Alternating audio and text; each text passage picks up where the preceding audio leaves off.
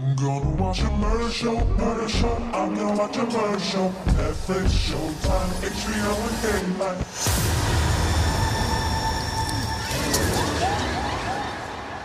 Welcome to the Housewife of Horrors podcast. And welcome back.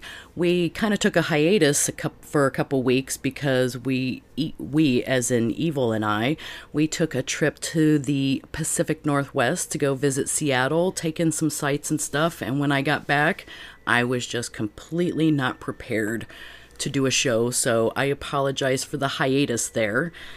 How are you doing, Evil? I'm here with my ever faithful companion, Evil from 3B Video. The jet lag is a real thing. I wasn't sure I was going to believe it, but yeah, you could definitely feel it after several hour plane flight.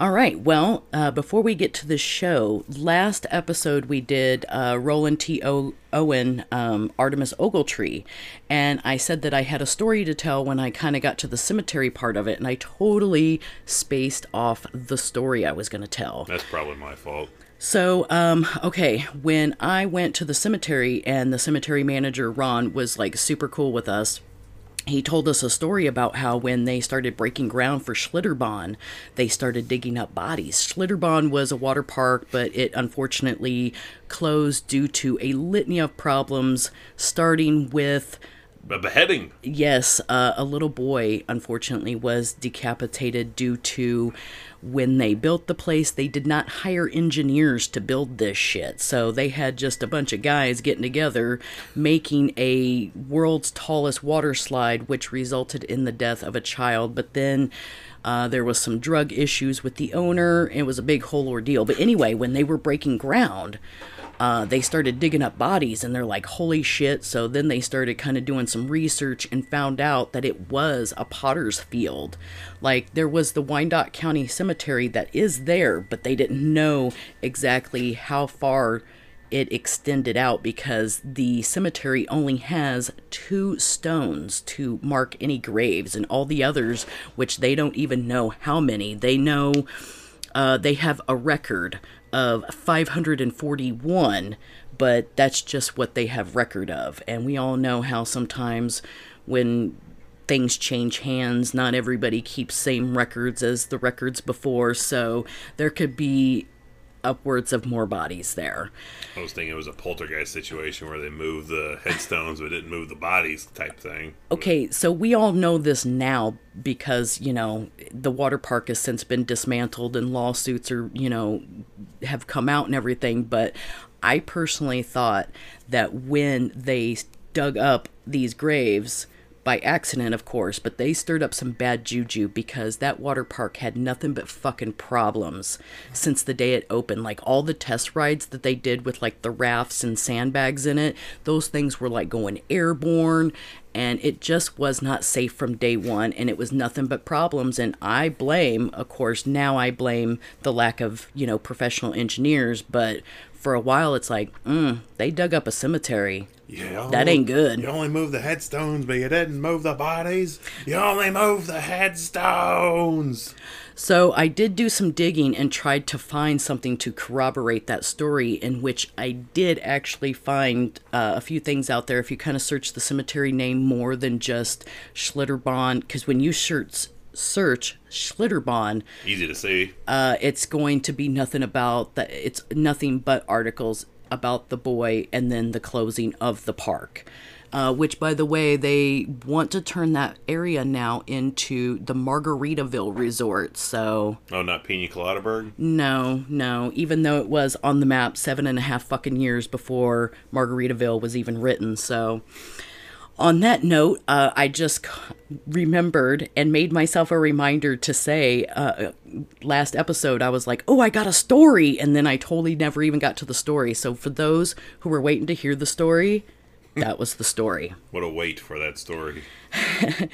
All right, and now on to this episode, which, okay, I heard about this case on, it was a Watch Mojo countdown, and I think it was like top 10 serial killers you've never heard of, or top 10 serial killers that were never caught. Which immediately prompted you to go, psh, try it.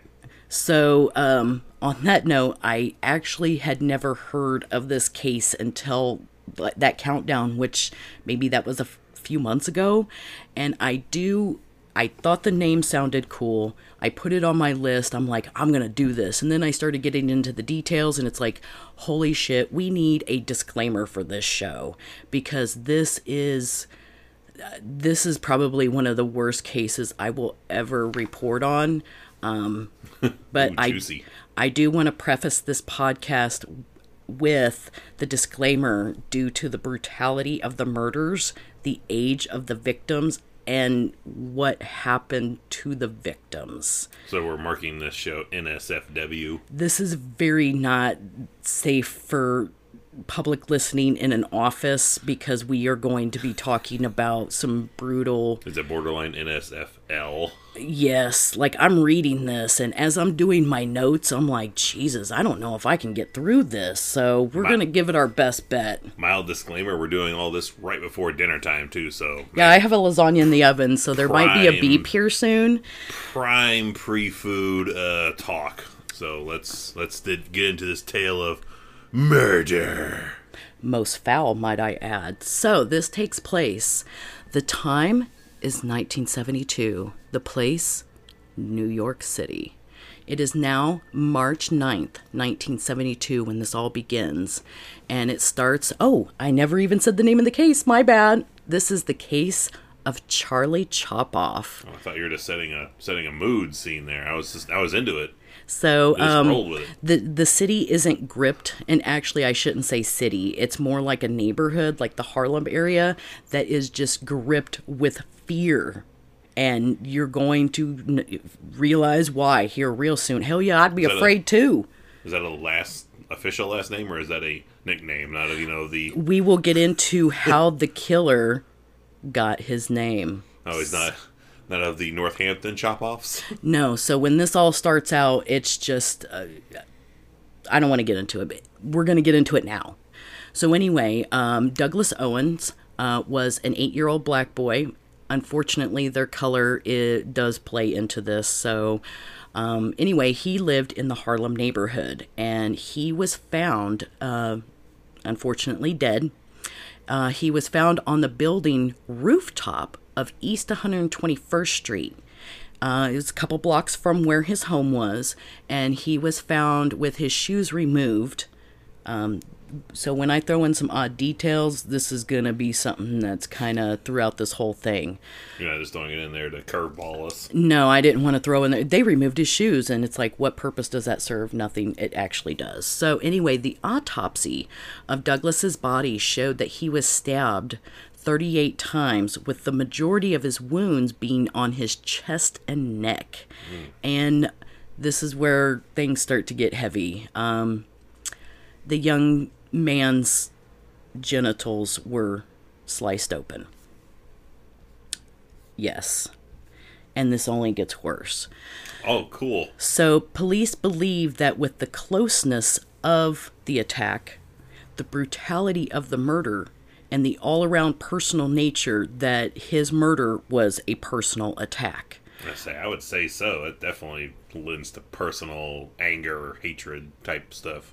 Well, with no physical evidence at the scene to go on and no witnesses that saw anything suspicious at the time, police start questioning anybody and everybody who knew the little boy Douglas.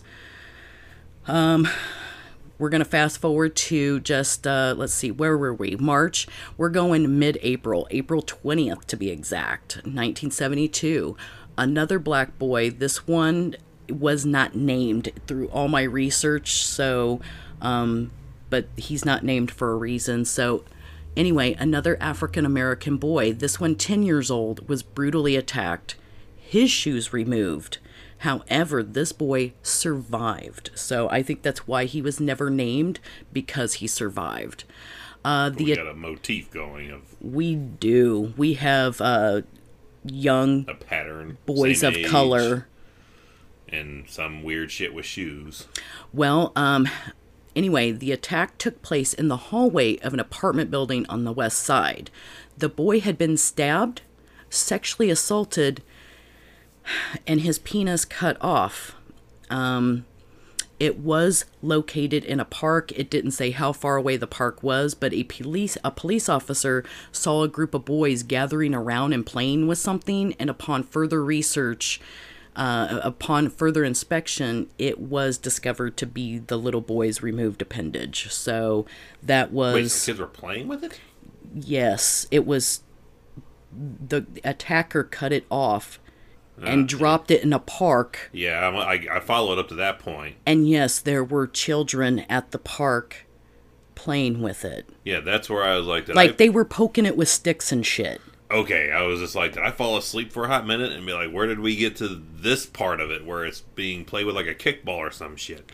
Okay, go on. Okay, so the little boy was able to give some details and description about the attack. He told the police that it was a thin, Italian Hispanic complected man with pockmarked skin and a mole on his left cheek.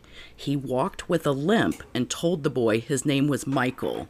He tried to entice him with, hey, come over here and I'll give you 50 cents kind of a thing. And that's when the attack ensued. So there was a sketch of the attacker, but it wasn't very detailed due to the trauma that the boy endured.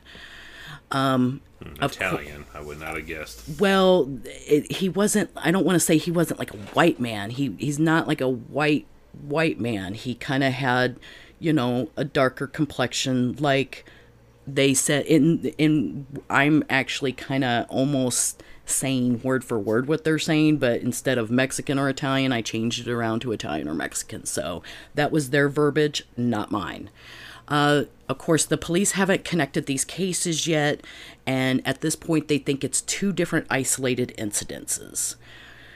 Well, things are kind of quiet until October 23rd, same year, 1972. Wendell Hubbard, 7-year-old African-American boy who lives just a few blocks away from the first attack where Douglas was attacked.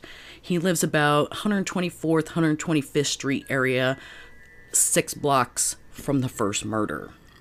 He was outside playing. His mom, Mary, checked on him periodically until around 5:30 when she called for him to come in, and he didn't come in or answer.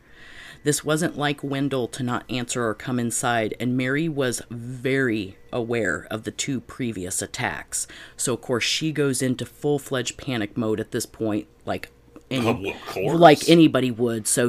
But remaining level-headed, she immediately calls police to have the search for Wendell to begin.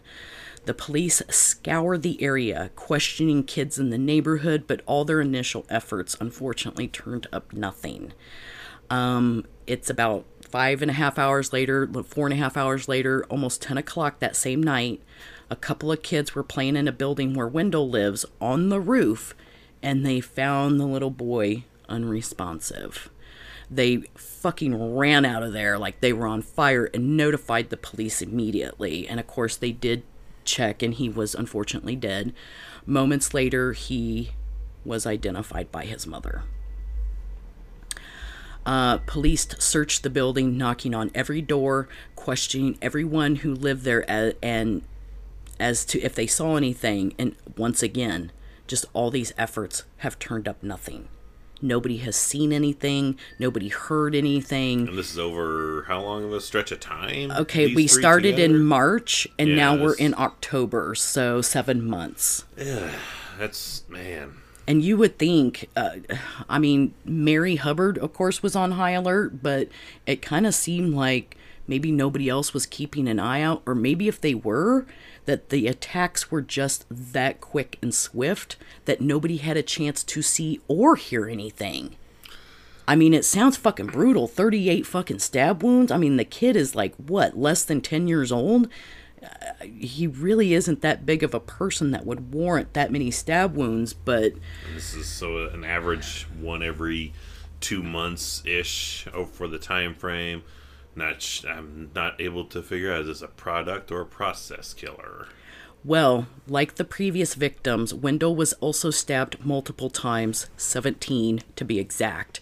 He was also sexually assaulted, and his privates were also removed. Yeah, this shit's getting heavy. To be found later or just removed and missing? Honestly, I didn't find any time that there was something found later. They do divulge that in the research. So I'm guessing that since it said that it wasn't located, I'm guessing that it wasn't located. Unfortunately. Okay. Moving on. So a few months later, we're now in 1973. It's March 7th. A couple of blocks away from the previous attacks, 10-year-old Puerto Rican boy, Luis Ortiz, is found dead in the basement stairwell. His building was located at West 106th Street. When questioned by police, his mother said that she sent Luis to the store, so he was out running an errand, to get some milk and bread. She said that was on the evening of March 6th, about 8:15. The store employee, when they questioned him, he remembered Luis coming in to buy the milk and bread. He was 30 cents short, but I'm guessing that he covered the little boy. His family searched that whole night. And then, of course, March 7th, the next day, they called police. And this is when shit starts to ensue. This sounds exactly like that. I'm totally blanking on the urban legend story of Cropsey. Oh, yes. Cropsey out of Staten Island, which, by the way, if you get a chance to check out a documentary, director Joshua Zeman, as in Zeaman, he did a documentary called Cropsey. Most excellent. He did another one called Killer Legends. Highly recommend both. But anyway, getting back to the case. So his family searched for him all that night. In the article I read, they felt the need to add the detail that when Lewis's body was located, there was no milk and bread with the boy. So he apparently, I'm guessing... Oh, I'm glad they put that detail in there. I don't know what significance that put in there, but there was no milk and bread. But he did go to the store. He did leave the store. So I'm guessing the attacker... Oh, he didn't load that in with him when he snatched him? So, anyway, Lewis, unfortunately, was stabbed 38 times. And, again, his penis was removed. Okay, so he's slightly changed his Right, we're no longer on a rooftop. We're now in a basement stairwell, but... And he's changed the type he's gone after now, so... I'm thinking... Okay, they did put in here that they think that if it was connected, that the boy was maybe kind of in the dark and mistaken for an African-American boy because maybe he was mistaken for a lighter-skinned African boy. They put that in there.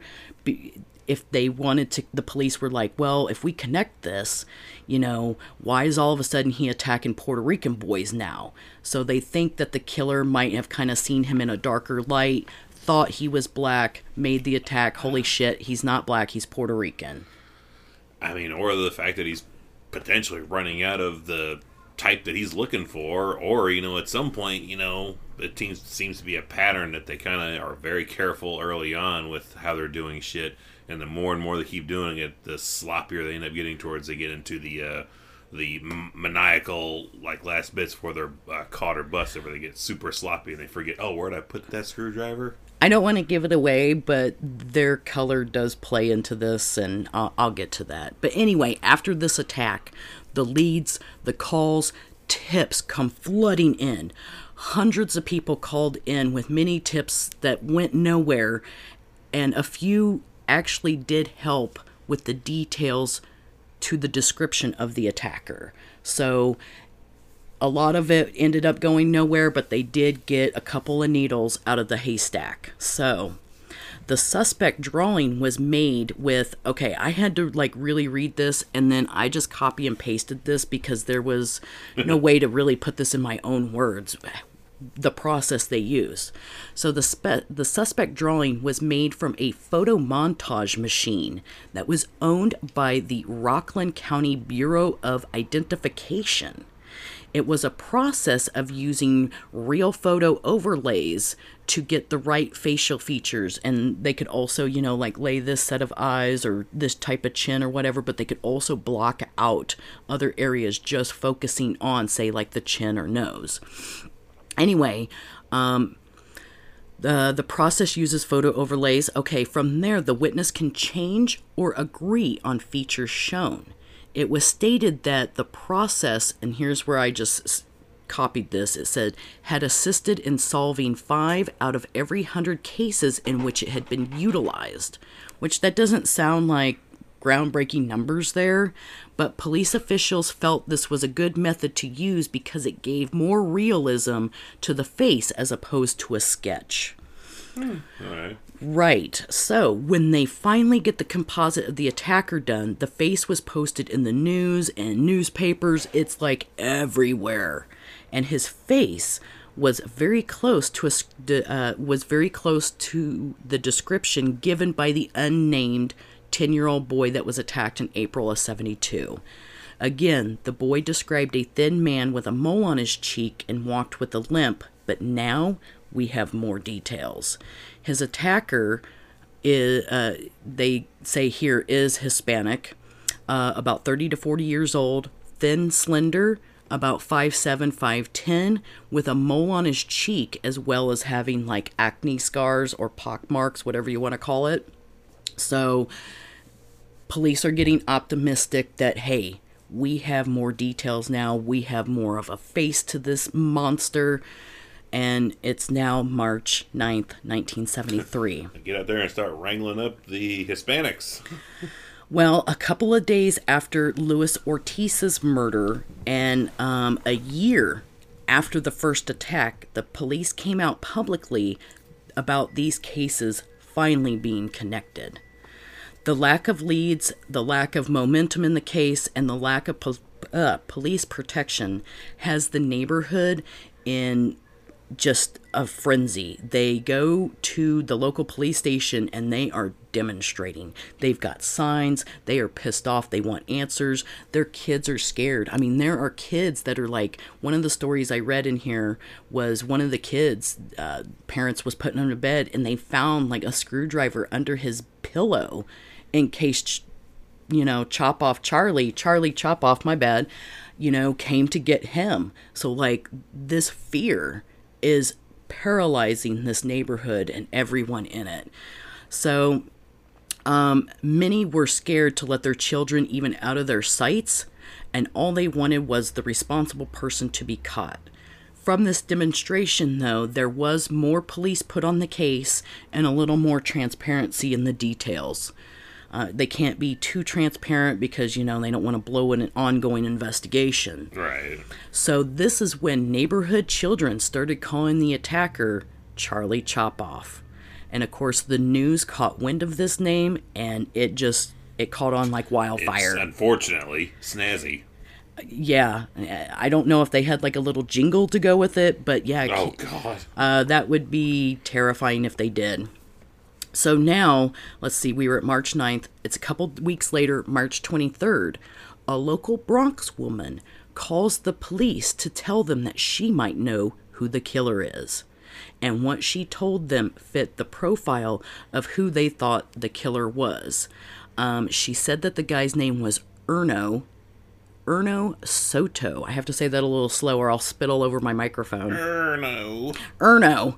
Anyway, she said Erno is who they were looking for. He not only lived in the area, but he had recently been in a mental institution and had a tendency to display violent behaviors.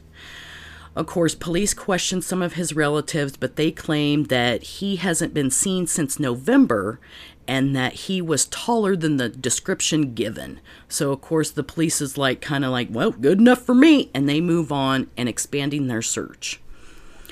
Police are passing out flyers, knocking on doors. They have questioned over 100 suspects at this point, and they have even called Interpol, like the world fucking police. Wow. And once again, they got nothing except for what they have, which is just this description. And they don't even know if that's really real. So, I mean, yeah, it's really real because, all these people are saying it. Well, it's now August, and it's about August 17th, and it's about 5:30 p.m., and a woman that lives All right, this one gets a little weird because I just kind of question the oddity of this, but Okay. a woman that lives at 325 East Houston Street apartment building is out walking her dog on the rooftop. That's Seems where natural so it's far. like, okay, because this body was located on the rooftop, and she was out walking her dog. I was thinking, oh, she's out walking her dog. She's, going down the stairwell. Bam, she finds this body in the stairwell. No, she's walking her dog, apparently on the rooftop, and she finds the dead body of another little African American boy. She immediately calls police. I would love to hear that description. So I was walking my dog, On the roof. and bam, found a body. So police processed the scene and began questioning everyone that they encountered in the neighborhood. Sorry, I had to take a drink. His parents are located, and the little boy is identified as 7-year-old Stephen Cropper. They last saw him at 4:30 at their home, just a few blocks away from where the body was found. He was outside playing, of course. Police didn't think this was the work of Charlie Chopoff. I typed that note there for a reason, so I guess I'm going to get into this. But, okay, so you thought shit was real serious before. But we are about to get real serious. Oh, no. So It was real serious before. the New York Deputy Chief Medical Examiner at the time is the one and only Dr. Michael Baden. As in shit. HBO Autopsy Dr. Baden, as in, like, when you want fucking answers, you call Dr. Baden. He needs his own Hugo Stiglitz kind of stinger sound. Well, Dr. Baden did his autopsy and determined that Stephen died as a result, and I did not know this, but he died as a result of a lacerated artery in his left arm. Like, I knew he had arteries all over, but they actually say that the location of the artery was in his, like, left elbow. And it's like, wow, you got a fucking artery in your left elbow? Damn. So, anyway, dropping some knowledge there. More you know. There was no sign of sexual assault, and his privates were still intact. However, there was an X, like X marks the spot, deeply sliced into his chest post-mortem.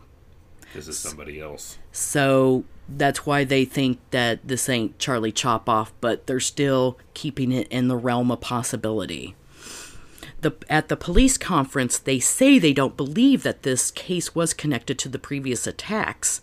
Another photo of the suspect was made by the same method as Charlie Chopoff's suspect photo, and it was circulated around town.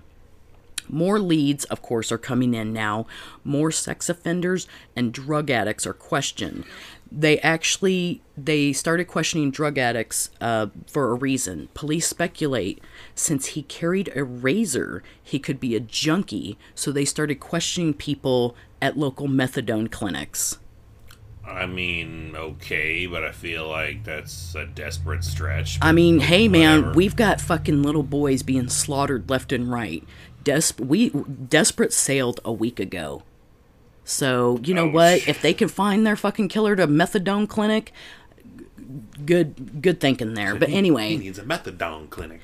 they are questioning, and of course, local cops include Long Island, the 5 boroughs, New Jersey, Westchester, and Connecticut into their investigation. Because, I mean, Shit's real. yeah, like, we have kids being carved up. It's been going too long.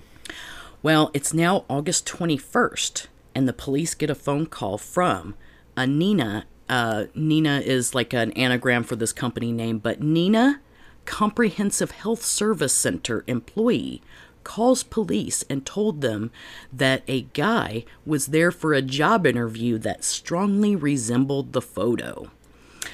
He was picked up by police at the job interview and taken in for questioning. Word of this taking him in spread like wildfire about and the New York Times printed a story about the latest suspect, also printing his name, age, and address. So, good going. I can't see how anything could go wrong from that. Good going, New York fucking Times. Well, witnesses to the attack were brought in Oh, by the way, he was identified as... There was a name given, but I didn't trust the reliability of the website that I was getting that from because they had a couple things like wrong. I'm going off of, and I'll give my source later, but the only name that they had in the resource I was reading was L. Gonzalez, age 22. So we'll just refer to him as Mr. Gonzalez. They call him L, as in the. So witnesses to the attack were brought in, but said that Mr. Gonzalez, quote, was not the person they had seen, end quote. So while witnesses were, being questioned, not questioned, but why they were basically saying, hey, this guy isn't the guy we saw. This is going on inside the police station. Outside the police station is another demonstration forming with neighborhood people. They were gathering outside the police station and they wanted blood. Like they were saying to the cops, give us this guy or else. They were just playing AC/DC's We Want Blood over and over and over. So police wanted to release Gonzalez, but more than 500 scared residents turned mob made that nearly impossible. People were jumping barricades, getting on rooftops, jumping on police cars. One angry resident even had a noose made from a clothesline, and this would continue for well over 2 hours. So this is the real-life version of Evil Dies Tonight. Yeah, except, these people aren't listening to reason that, hey, this dude is clear. He was not the man seen. A mob not listening to reason? Get out of town. Right, so anyway... Police ended up coming, they need to get this guy out of here. So they dressed Gonzalez up like a local police officer in an attempt to get him out of the station. Fake mustache and shit. All of them made it to a police panel truck and drove off, but then the crowd soon caught on to the ruse. But by that time, Gonzalez was already gone, and soon after, the crowd dispersed. So he's got a fake mustache! Get him! Well, let's see. What day was that? That was August 21st. It is 8 days later, now August 29th. A man named Daniel Olivio, I hope I'm saying that name right. It doesn't matter. This guy's a scumbag, so fuck his name. 30 years old. He was indicted on sexual abuse charges. He assaulted a 5-year-old boy at a park at 172nd Street. Anyway, the boy managed to get away, get back to his dad. Police were called. This motherfucker is arrested. Weird thing, Daniel fits the Charlie Chop-Off description. He was 5'7", he walked with a limp, dark complected with a pockmarked face. What are the odds?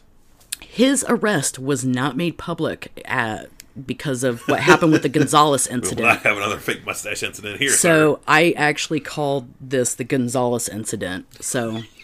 Anyway, and that was a good thing for Daniel Olivio because he actually was clear to being Charlie Chop-Off. He's just a child molester. So, that should give you a sense of the weight of this case when you're like, oh, he's just a pedophile. Whew. Right. So again, police and investigators are back at square one. I mean, we're well over a year into this, and they have people who have seen it. They have a surviving victim, and they have nothing. Guaranteed somebody's throwing furniture around the office, around the workplace, when that day comes where they're like, and we're back at 1. All right. So it's now May 24th, 1974. We're like year 2 into this. A familiar name in the investigation comes up again. Old Erno Soto. The guy, the local Bronx woman name dropped back in March 23rd. So over a year ago, she name dropped this guy. The roof dog walker? Well, he is busted trying to kidnap a 9-year-old Hispanic boy. He is arrested and taken into... He's taken into custody, but he is sent to a prison psychiatric hospital for further evaluation. In addition to Erno fitting the description, police discovered that Bellevue Hospital, where he was taken for evaluation, well, it also served as Erno's residence from time to time, because he would check in, check out, come back, check in, check out, that kind of thing.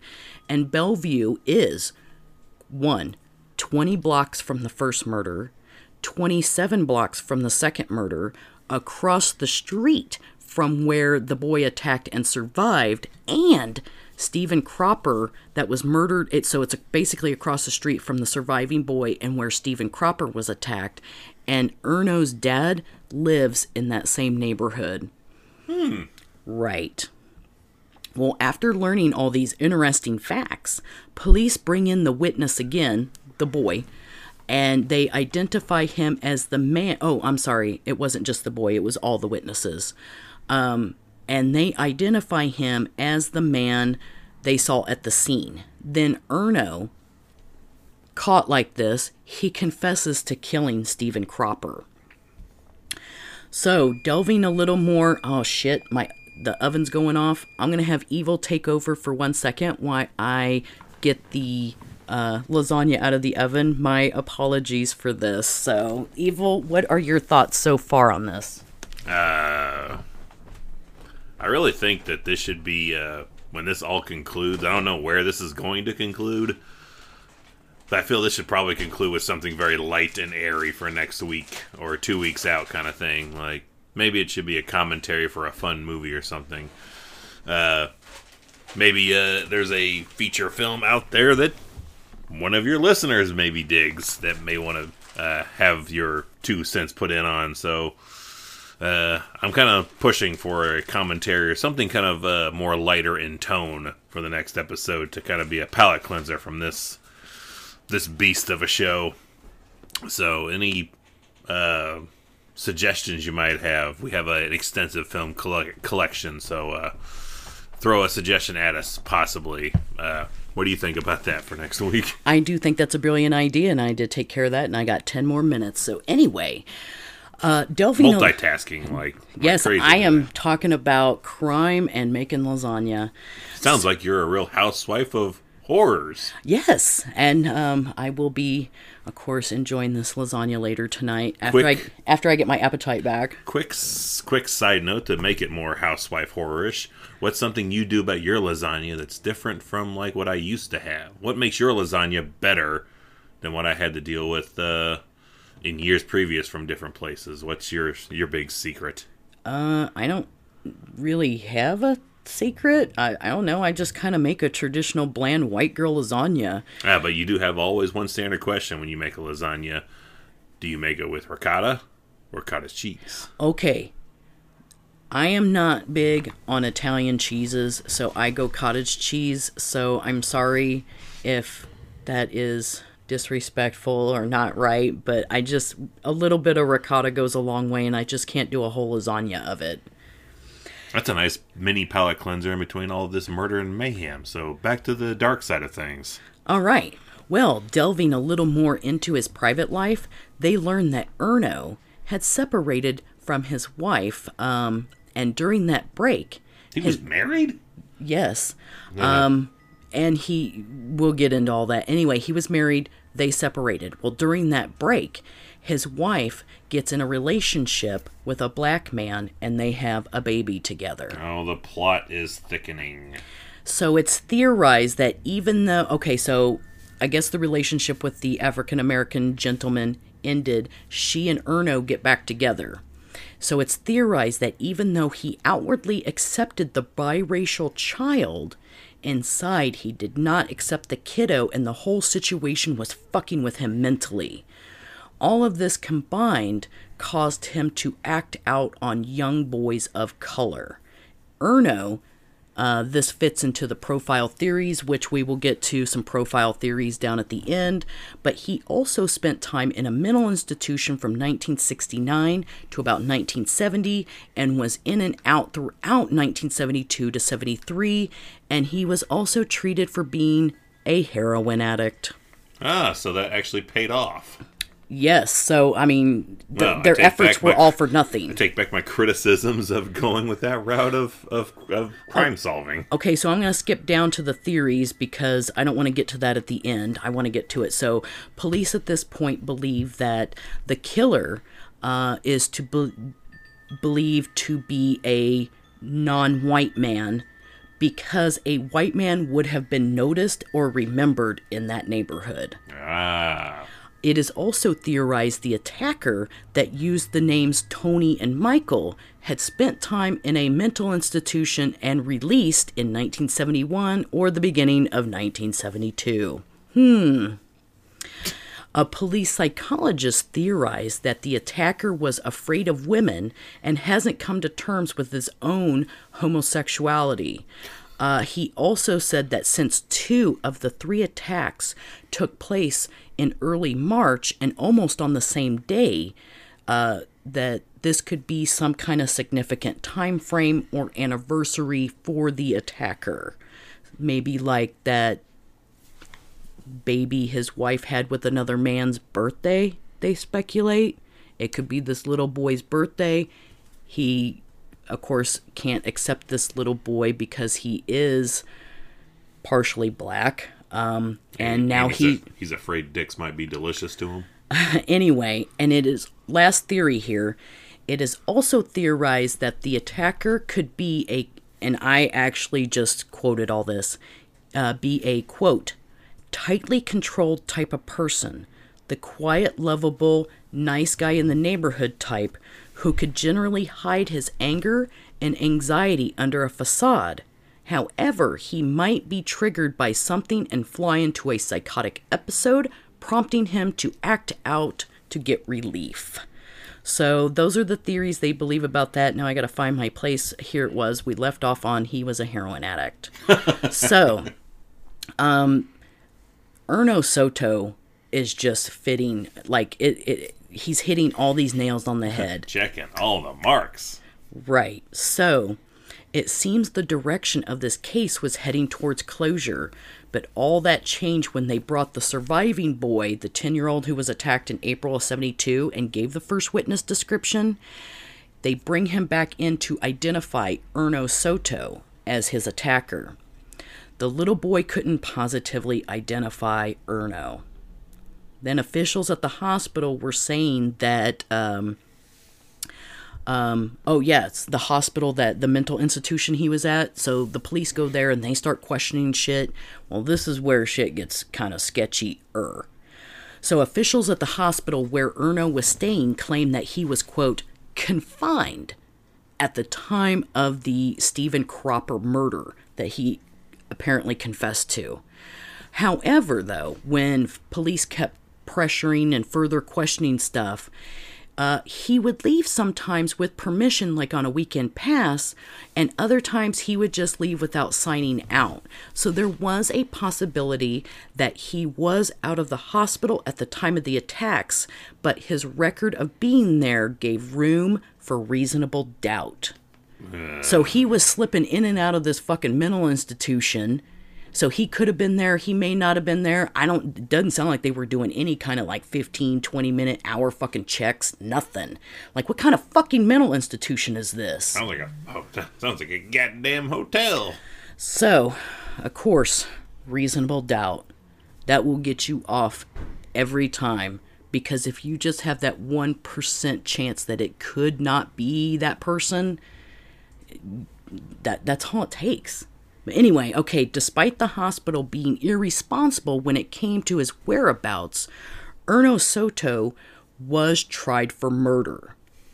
At the trial, expert psychiatrists evaluated him as, quote, a walking time bomb, in the need of constant surveillance, and is dangerous. Is there somebody at the door? Okay, maybe not. Anyway. Police. They also explained that his outbursts of violence, quote, stemmed from his religious decisions and need for ritual. So maybe these boys being castrated was some sort of sick fucking ritual in his mind. Or like in satanic panic mode. Or, okay, this is going to sound very crass and this is horrible, but because his wife cheated with a black dude, he's attacking these black boys, so in some kind of sick, twisted revenge on the man who impregnated his wife. Maybe he's afraid they're all going to grow up and steal his wife. Yeah, and it's like, you ain't got no dick, you ain't gonna be getting no women. So Not taking my woman. okay, unfortunately, lots of unfortunately's through this. The whole more one giant big, unfortunately. Unfortunately, without any physical evidence, the confession that he gave about killing Stephen Cropper wasn't enough, so he was found not guilty by reason of insanity. The judge did not agree with this, but he is bound by law. They followed that. Is that even a thing anymore? Like, I know that was at one point, but is reason of insanity still a thing anymore? Yes. Really? Yes. I thought with modern medicine and science and shit, they're like, yeah, it's not really a thing. So the concrete evidence just isn't there, and that leaves room for reasonable doubt. Always rely on that hard evidence. However, though, he was diagnosed as schizophrenic, and he was sent to a maximum security psychiatric hospital for life. He should be but should he be deemed no longer mentally ill and a threat to society, he could be released. So let that resonate. This guy is, honestly, I believe it's this dude. Like, it's just too coincidental. There is too many parallels. But anyway, we ain't done. We're to 1976 now. Wait, we're still going? Yeah, but this is just kind of some after stuff. So in 1976, the New York Times did another story about the case, reiterating details of the case, reiterating details about suspect Erno Soto, the verdict, and the ending of the story with Erno being institutionalized in a maximum security. This means there's no fucking weekend passes for him. Evil's going to take over for a minute while I pull my lasagna out of the oven. So what are you thinking so far again? I mean, we've talked in the past about a hard evidence thing is the real make or breaker for stuff, and yeah, eyewitness testimonies and stuff like that is notoriously the most unreliable evidence you can depend on. But yeah, it's just heavy duty stuff. But definitely looking forward to this lasagna. What's your favorite murder mystery murder show tie-in food that you like? Do you have a favorite dish when you're watching your either Unsolved Mysteries, Forensic Files, whatever show happens to be on, HBO specials? When I kind of watch that, I don't know, I'm just kind of snacking maybe. Do you have a snack then? I don't really, get hungry from murder, but... No one gets hungry from murder, but, sometimes, football dipshits are always like, they got their chips and their ribs and all that stuff. Like, do you have this something that's a standard go-to? No, I don't. Anyway, back to things. So, he's in a maximum security. He can't be, getting out on passes, slipping out undetected. None of that shit's going down anymore. And he's been in there since the mid-'70s. Late 70s. Yes, since 74. So this is just 2 years down the road that New York Times is running this story. In that article, they did note one important little detail. They said that once he was locked up, that the young boys of color murders did stop. At least in the area. Is there any reports of them going on in other states? Of course, lots of people are getting, fucking killed in the state of New York. It's New York City. It's crowded. It's, But anyway, but I feel like these type of murders, the Charlie chop off, the little boys getting assaulted and cut up. This stopped. So, the case today is unsolved and is still open. The article that I was reading for this research stated, actually this was the second article, the one that had some unreliabilities in it. Anyway, it said, quote, recent attempts to learn if he, meaning Erno Soto, was still alive proved to be difficult, but if he, this is the same article I'm reading. I read a couple of them and I try to differentiate in here. So anyway, they said that if he is alive, he would be in his late 60s. So this article was made in 2008, so that's another 14 years. This guy would be 75 today. And this article was backed up with credible references. I'm talking New York Times articles of the Times, everything like that. So I got this from the Crime Library from True TV, which unfortunately is no longer, but you can still access their files through the Wayback Machine. So I was going to give them props for having a credibly backed up crime and serial killer library, but like I said, they are no longer operational. There was another suspect name that was thrown into this, and the name was Miguel Rivera. However, it was later determined that Miguel was an alias that Erno Soto used, so if you hear the name Miguel Rivera through this, it was Erno. It is widely believed, including police and investigators, and I believe it too, that Erno Soto is Charlie Chopoff. I'm looking at. He's got the mental capacity, the mental profile that they're talking about. He's got fucking a fucked up motive, but he has motive. He was in the area. He knows people in the area. He was seen in the area. No, man, no. It's too coincidental to not be. I'm looking at the dude's sketch at the moment, and yeah, they're bullshitting about this mole on his face. That fucking thing is huge. Oh, yes, and I will, of course, have visual aids, like I always do, because if you're like me, I like faces to names. Like, I want to see this skeezy bastard. This mole looks like it's about ready to tell me to start the reactor. By the way, there is actually a newspaper, I will be posting this one too, there's a newspaper article from the time where he's being sent to the mental health facility. It's him in a wheelchair, but he's completely covered up, so you only see his feet, unfortunately. Okay, this is where I got a little confused with my articles. Right here I said, I was able to find a more recent article about the case, January 16th of this year, and they ended on, quote, while due to privacy laws, which I believe because HIPAA's now a thing, we can't be sure Soto is still... we can't be sure, but Soto is still believed to be incarcerated in a high-security institution and is unlikely to ever be released. I found some incorrect details in their telling of the story, so how true that statement is, I don't know. I spent the next couple of hours actually like doing all kinds of different name researches, and just... there's no fucking details as to, like, he's locked up, it's the 70s, and it's been left at that. Like, they haven't really said anything more. They didn't really, besides that Daniel Oliveri guy and that El Gonzalez, they haven't really focused on any other suspects. Do you think they more or less, like, they say it's open, but they more or less have like silently closed case, like it's all more than likely him, but since we can't officially say it, we can't officially close it, but we're not really investigating because we're pretty sure that was the case. Okay, I believe that it is open officially. The transparency shows that it is an open case. However, I feel for the police and investigators that were connected to this case, maybe it is closed in their hearts and minds because they believe also that it is Erno. I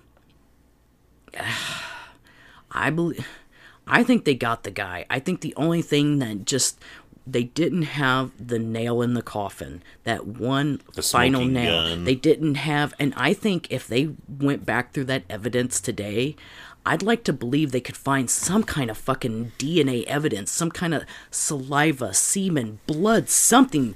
Didn't the kid scratch the fucking guy? I mean, I feel like these kids would have, fight or flight, man. I think everybody's going to try to fight back, and that's going to result in some kind of scratch, some kind of fucking DNA. I think if they did that today with all the advances we've had, I think this shit would be bona fide, certified, sealed as Erno Soto is Charlie Chopoff. Maybe they need the police need to consult their Crane Boys mystery workbooks. That evidence is rarely elementary, but often evidentiary. Thank you for that. So on that note, this brings us to the end of this case. As brutal and gruesome as it was, next episode we will try to bring you something lighter. I actually had a case that kind of does play into some movie entertainment, and I honestly would love to see your detective and research skills put to a cryptid. Honestly, we can do that, but I have this next case lined up, which kind of does fit into a more entertainment Hollywood motif. Still kind of brutal though. And then we have another request from someone who had requested something before. She came at me again and was like, hey, what about this? And I'm like, all right. So on that note, you can follow Housewife of Horrors on Instagram and Facebook, where I do post links so you can listen to the shows. I post visual aids to go with those shows so you can have faces to names, see what the victims look like, maybe sometimes see the neighborhood it occurred in, but you can follow me there. You can send me a request there. You can drop me a fan letter, a line, whatever you like. If not, no pressure. So on that note, again, thank you for listening, and I appreciate all the love, support, requests, hearts, clicks, all of that. So, and we will be talking to you here soon in our next show. So you guys stay safe out there and have a great day.